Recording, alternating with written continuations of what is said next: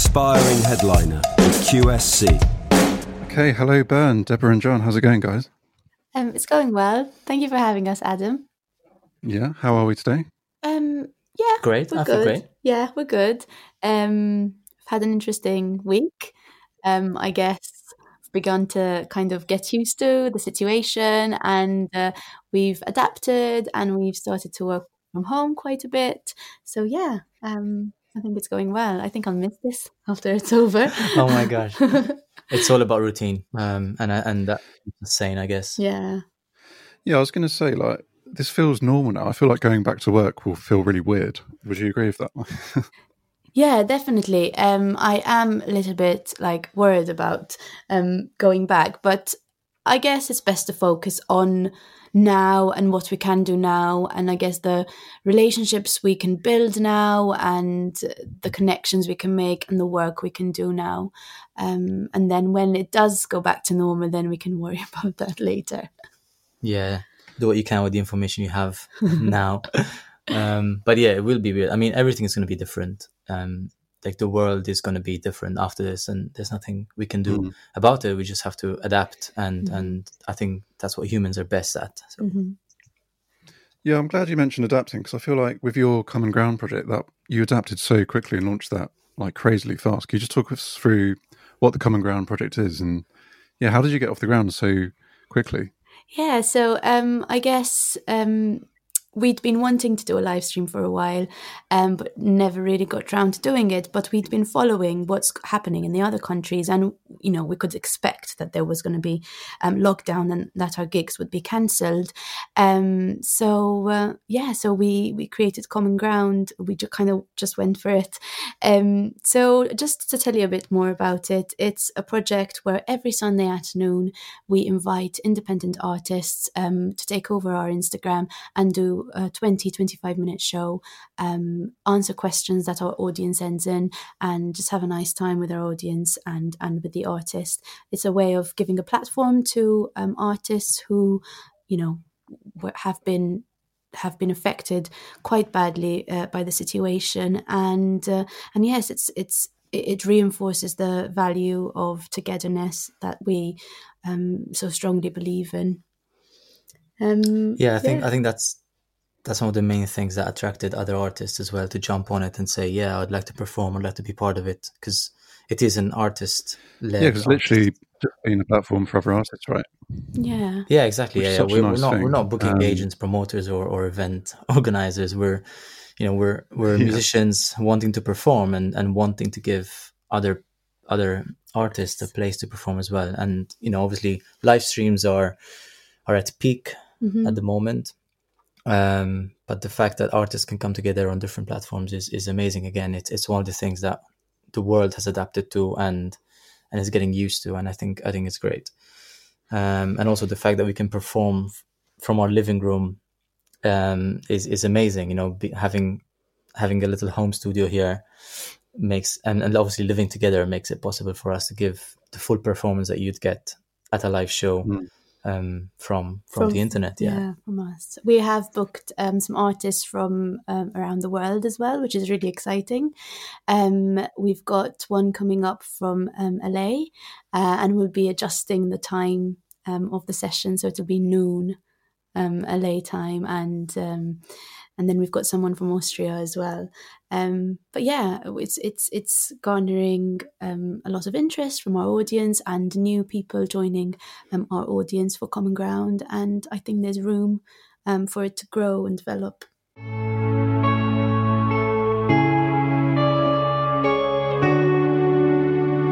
Save me, save me.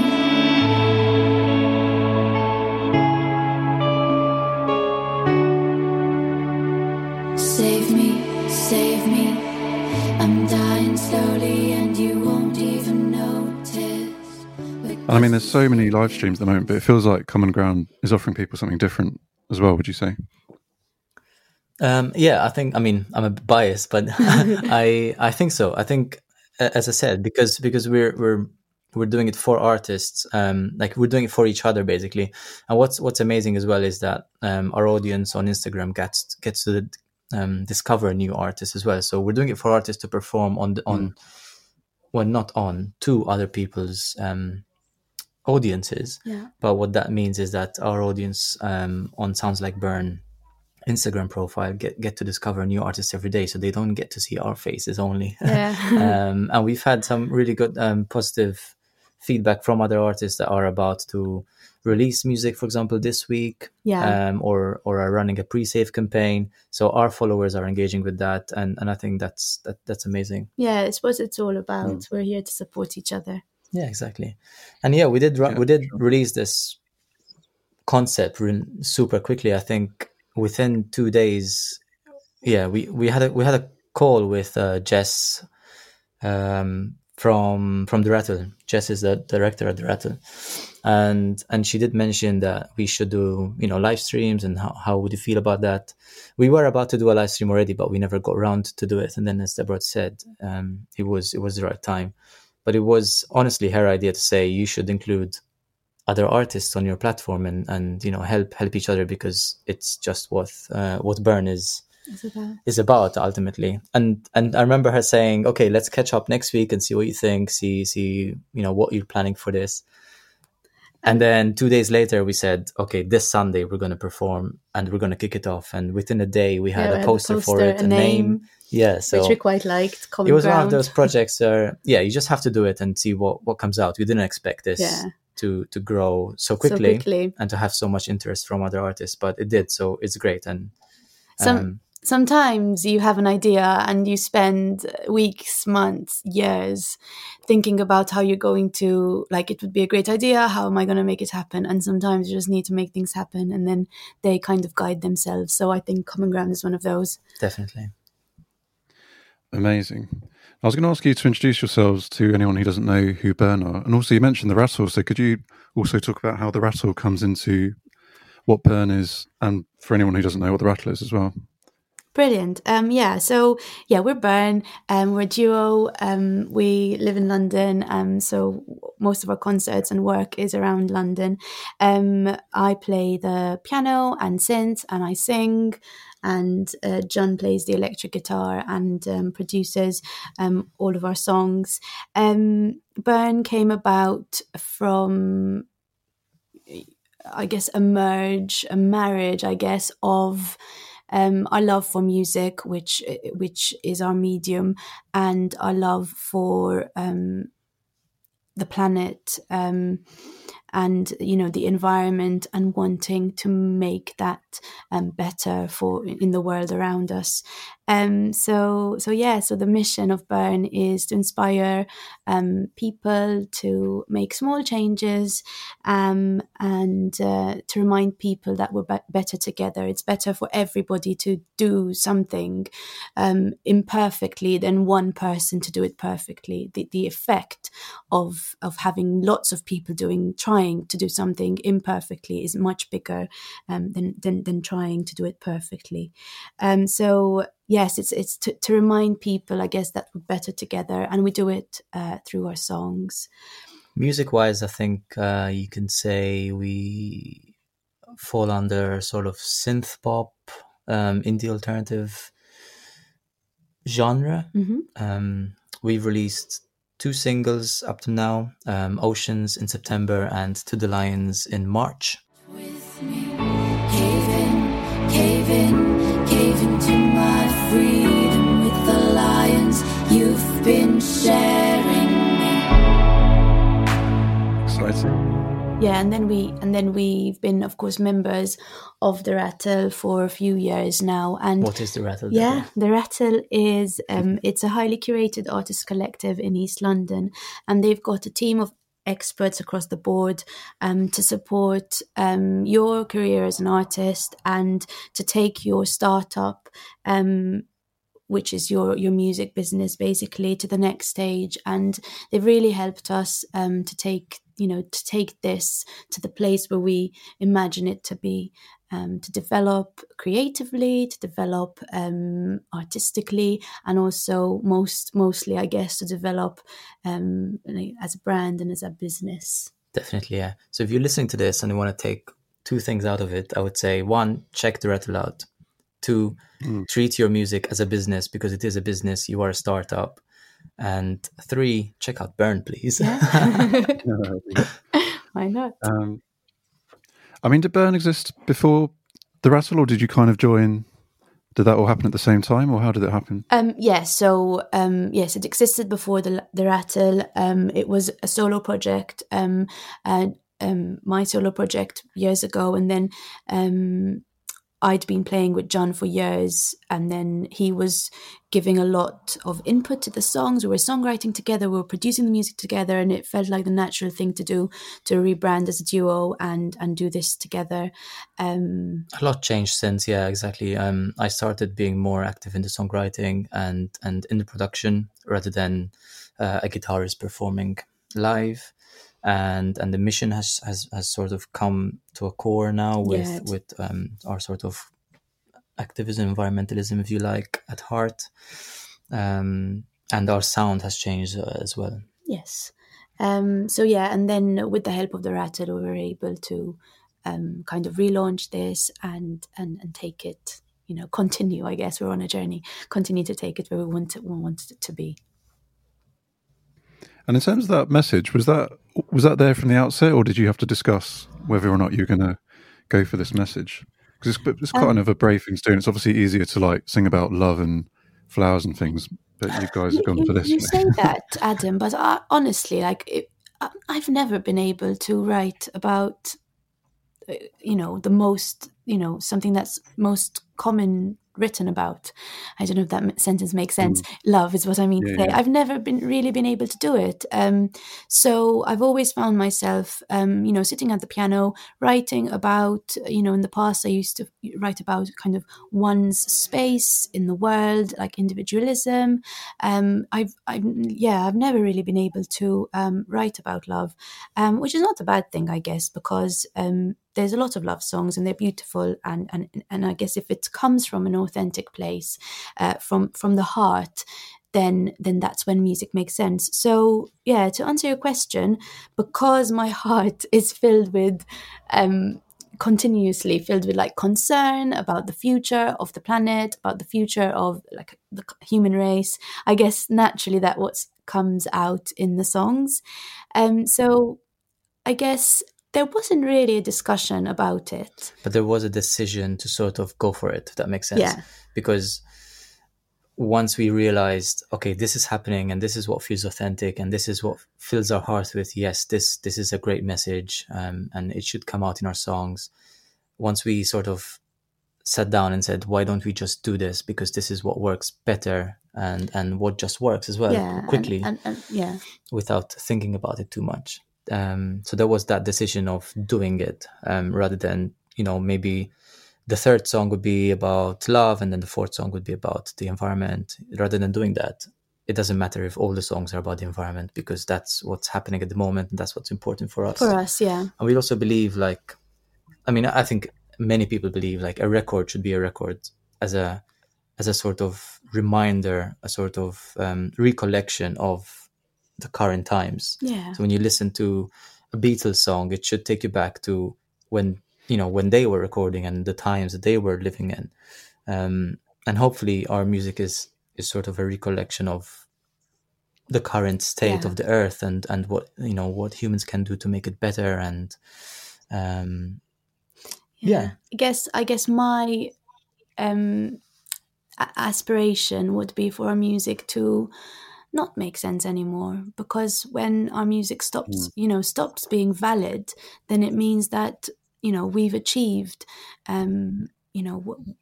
what we think, in our opinion, should be the stage the world should be in. So if I don't know, 20 years down the line, someone's listening to one of our songs, say, why are they talking about it this way? That's not the case anymore. Then I think we would have won. As in we, not just we us, humans. but like humans, From our perspective, not selfishly, So they'd be listening to it to get nostalgic about climate change and stuff. How could it be that climate change existed? Yeah.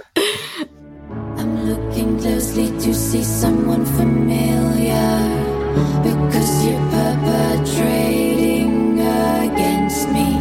Break me, break me, break me without reason, for the lion So yeah, with that in mind, can we talk about your last single was To the Lions, right? Can you talk about like the message, writing the song? And John, I know you produce all the music yourself as well. Yes. Yeah, so yes, our last song released in March is called To the Lions, and it is a song about betrayal. But our interpretation of it is from the betrayal from the perspective of a farmed animal.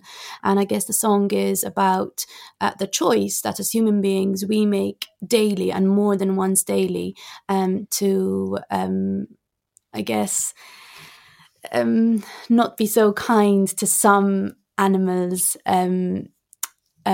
So it's about the repercussions of choices of food, and it came about from while I was reading a really interesting book which I recommend called Eating Animals by Jonathan Safran Foer. He goes on a kind of quest to find out where the food we eat comes from, and it's really informative.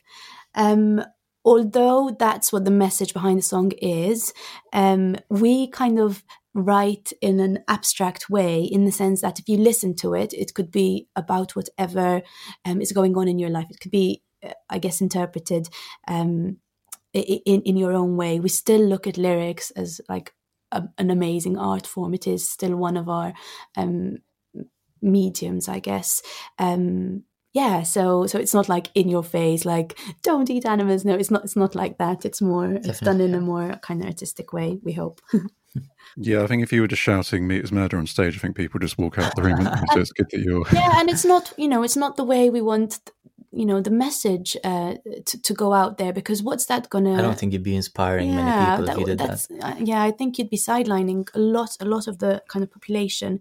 So it's coming from a place of kindness. It's coming from a place of compassion, and this is the journey we've had to go through, because this is not the lifestyle we've had all our lives. This is a realization that we came to, and it changed our life. So we're hoping we can be perhaps a part of that change for some people. Definitely, yeah. Absolutely. About the production, Deborah wrote To the Lions actually in 2000 and was it 18 or 18? Yes. So she wrote it in 2018 at the Rattle in one of the studios. Yeah. And I remember it still is a great song, and we keep saying this, nothing crucial changed in the song since. So what I mean by that is the lyrics, the song structure, the chord progressions, the feeling, tempo, if you like, the feeling. Nothing changed. You even had all the vocal harmonies laid down from that demo. That 3-hour session, magic happened there. So nothing changed in that. So all we did was literally, add. Color in that outline that was already there. And yes, as I mentioned, we've got a home studio here set up in our living room. So I work from home every day. I guess the quarantine, I'm always quarantined. You are. But no, I get the choice to leave at least, but now I don't have the choice to leave the house. And we also record. We recorded extra parts in the living room, and production wise, if you hear it, there's a lot of bass, there's a lot of synths added to it. So that's why I mentioned like more of a synth pop vibe. There's some 80s sound that I like to use, and also the producer in residence at the Rattle, Gigi Piscitelli, had quite an impact on To the Lions as well, because when it was shout out to Gigi, definitely, yeah, who will be mixing actually our third single today. Yeah, he's mixing. Today he's actually mixing our third single, which is amazing. I remember Gigi, because we had the song produced and recorded as well. By then, by the time he heard it, and it was his idea to add an extra bass layer, for example, and other details that really push that song even further, and the ideas that he had, we're carrying with us in this single and the next song. So it's always good to bounce off ideas with another producer or another pair of ears, definitely. We move our arms, we move our legs, we move all of our bodies, escape the water in our heads, breaking waves to breathe. going back, then we released Oceans, our first single, in September 2019. It was our debut, and really pleased with the feedback from it as well. So Oceans is, again, one of those where you listen to it, you're like, this could be about this or that. But for us, it's about diversity, the beauty of diversity, and it is our response to the refugee crisis. It's quite sad, I guess, that the story that inspired it over Christmas, as about 38 migrants were left on the boat outside Maltese waters, which hits home because that's where we're from. And the story was in the news over Christmas. They were left outside the waters, not allowed to enter any country for refuge for 19 days. So can you imagine the kind of the strange irony, I guess, of heads of state, people being comfortable, warm in their homes, having Christmas dinners and lunches, feasting, enjoying themselves. And then on the other side, you have these people who just want to go in, just want to get safety, just go to safety, basically. And that's what inspired Oceans. And I say it's really sad that it is still the case, because as we speak now, the same situation is going on. There's a boat full of migrants waiting to go into waters. And the last I heard, they've been sent back to Libya now because the country did not want to take them. And, of course, there are political reasons for this. There are, there's so many reasons. But like in my heart, I feel like saying, come on, like these are people, these are your brothers and sisters. Like, I can go on and on about this because it makes my blood boil. We all want the same thing. If something worked for us, if we were able to create a society that is safe, that offers safety, that offers, why not share it? And I guess Oceans continues to be relevant, and I would live for the day when it's not. We are swimming, but we swim in different oceans. We are swimming, but we swim in different oceans, and the current won't bring us down. The video is amazing. I mean, I love the video. We've got Tyrone Wolf, who's a British Sign Language performer, performing on the video. And when we came up with that idea, it was just like, yes, we need to make this happen. And what our challenge is how to make it happen. Should we have Tyrone Wolf perform through the whole song, or in sections, or should we have a little like interpreter of the song going on while, for example, Deborah's singing? Yeah. And I mean, go watch it and see what we actually ended up doing. But I think that was a core thing to do because of the meaning of the song. Yeah, it's about the beauty of diversity and music. We believe music is more than just sounds, and the message can travel much further. So we wanted to make it accessible to the deaf community as well. How did that idea come to you for the video? Sorry? How did the idea come to us? Oh, the idea. Do you remember? We were brainstorming in the living room with our housemate, and she's like, yeah, why don't you do that? Oh, I remember that, yes. And we just took it away, started researching. Searching for sign language performers or interpreters. And then we were lucky enough to be connected to Tyrone. So yeah, basically it was our housemate's idea to have a British Sign Language performer. Yeah. Beautiful. And then production-wise, was it a similar story for you, John, or did you approach both of those songs differently? Or? Both the songs were approached differently for a reason which I forgot to mention when I discussed To the Lions. And the main reason is, in To the Lions, we started approaching our production with the live show in mind. Whereas in Oceans, we didn't have a live show in mind. We simply produced the track with the sound that we imagined for it. And I think it's a core difference that should be explained, because in the past, bands would have songs, would have albums, and they would be performing before they start recording, and then they would probably get a deal, and they would get in the studio for months and flesh that album out.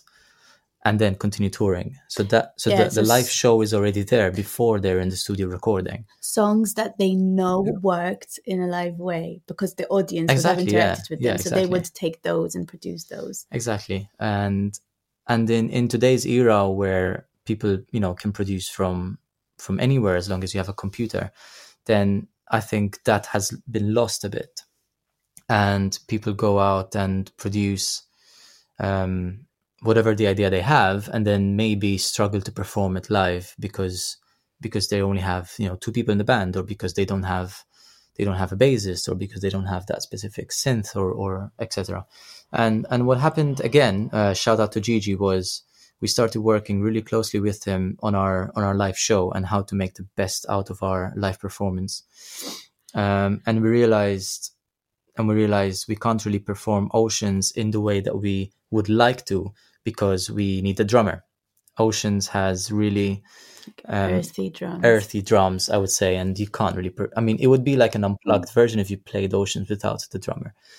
And of course you could get a session drummer and all that stuff, or get a drummer to join the band, but we really wanted to do this as a duo, and we really like the image of that for our band. Mm-hmm. So we went down the electronic drum route to the Lions, and when we're live, we can trigger those live, and then we converted actually Oceans into an electronic drum part as well. So when we're live, we can all the songs are consistent. Mm-hmm. So in terms of producing Oceans, that was very different, because I had this really earthy sort of chopped up drum in my head, which I produced, and then we got a session drummer to perform those at the studio.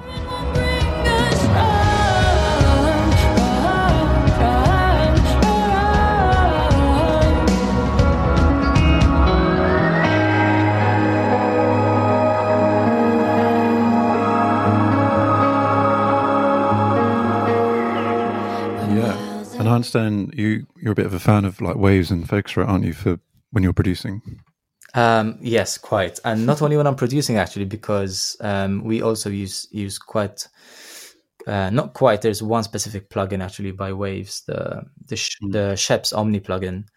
We use that when we perform live, be it in the live stream and be it in the live show as well, because I can take my Focusrite Liquid 56 interface with me, and which is amazing because it's got so many outputs, and that plugin just sits on the vocals. That Sheps Omni plugin is amazing on vocals. If you haven't tried it out, use it.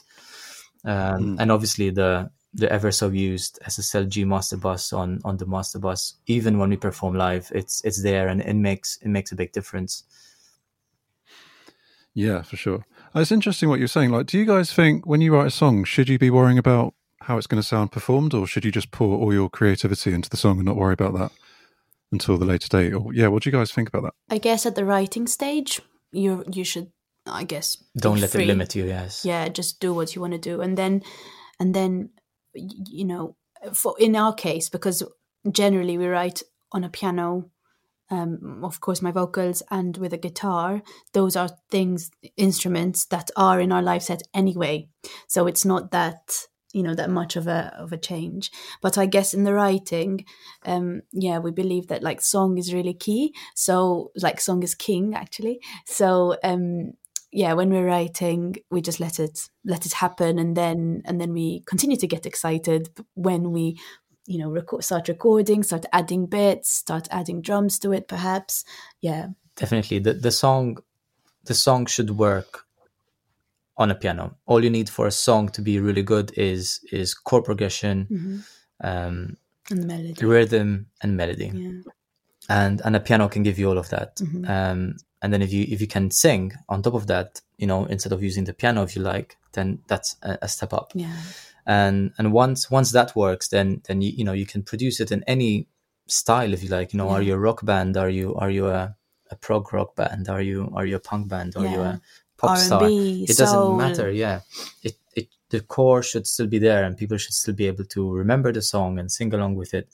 But we all know that production plays a big part nowadays, because the things that you can add in the production stage can change the vibe of the song, can change what people can feel. So to answer your question, we don't write with our live show in mind, but we do produce with our live show in mind. Yeah, I mean, I just guess with Oceans that was quite a big detail, that there was live drums in the track and then you don't have a drummer. Yeah. Also though, it's not interesting. It's important to mention that Oceans was our first single, and as you said, we did a lot of things changed when I joined when we rebranded, if you like, Burn as this official duo with this sound in mind, and I remember us discussing this a lot. Like, Oceans is our first single. A lot of things will change by the second, by the third, by the 10th single. So, and that's okay. Yeah. And we're, in fact, we keep saying Oceans is an experiment, and I think it was and still is for many reasons. And one of them is our sound, and our sound has changed into the Lions, and our sound has, well, not changed, evolved, I would say. And our sound has also evolved in the third single. Yeah. And, by the fourth, fifth, or by the 20th single, who knows where we are. But the idea is that you're creating something that still sounds consistent to the previous singles, but you're also evolving and developing your own sound, your own textures that you can keep carrying with you in the next songs.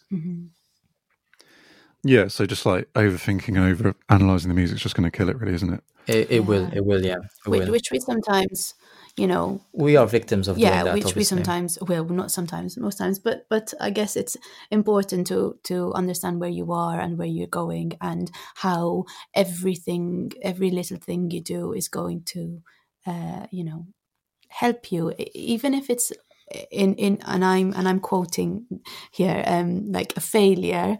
It's not going to be a failure, because that's going to inform your next moves, I guess.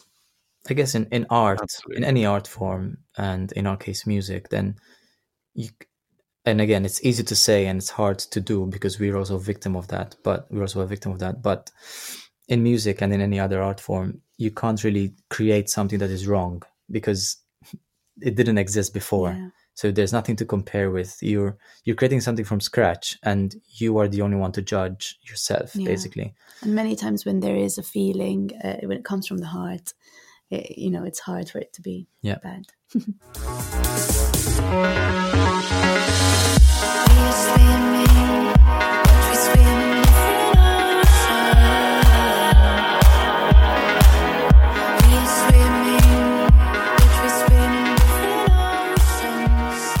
Amazing. So just to wrap up, so I guess, how are you guys approaching the next few weeks and months, and even 2020 in general? Yeah, so we're, I guess, lucky to be able to continue recording and writing music from our home. So our plan is to release more songs this year. We've got a single coming out in May, which we're really excited about. And then there'll be a few more singles as well. Common Ground will keep growing. Yeah, definitely. We're going to continue to develop Common Ground, book a program as long as lockdown continues, and we also hope to carry it on afterwards. I guess continue to explore ways of expanding the reach of the message, which has found its way to be the core of Burn. We'll be busy. Boom. Anything to add to that, John? I think that's about it. I mean, obviously, I would say live shows, but as we said before, we need to adapt in these times. So there won't be live shows until we're allowed to leave the house. But there will be live streams, and Common Ground will keep going, and we will also perform again on Common Ground. I think our next performance is somewhere on the 24th of May is when we will perform on our own Common Ground sessions. We'll also be recording and releasing acoustic versions of our songs. That's something else we're going to be doing from our house, again, because now we have the time, and we also have the capacity to do it, so why not? We've also dreamt of having like these 3-4 tracks out, and then have a little acoustic sort of rendition of them, which we'll record on a beautiful piano that is lucky to be in the living room. It's a Yamaha from 1983, and it sounds amazing. Cool. Guys, I could chat to you all day, but it sounds like you've got a new single to release. So I'm going to wish you a lovely day. Thank you very much. Thanks for having us, so much, Adam. guys. Headliner Radio, supporting the creative community.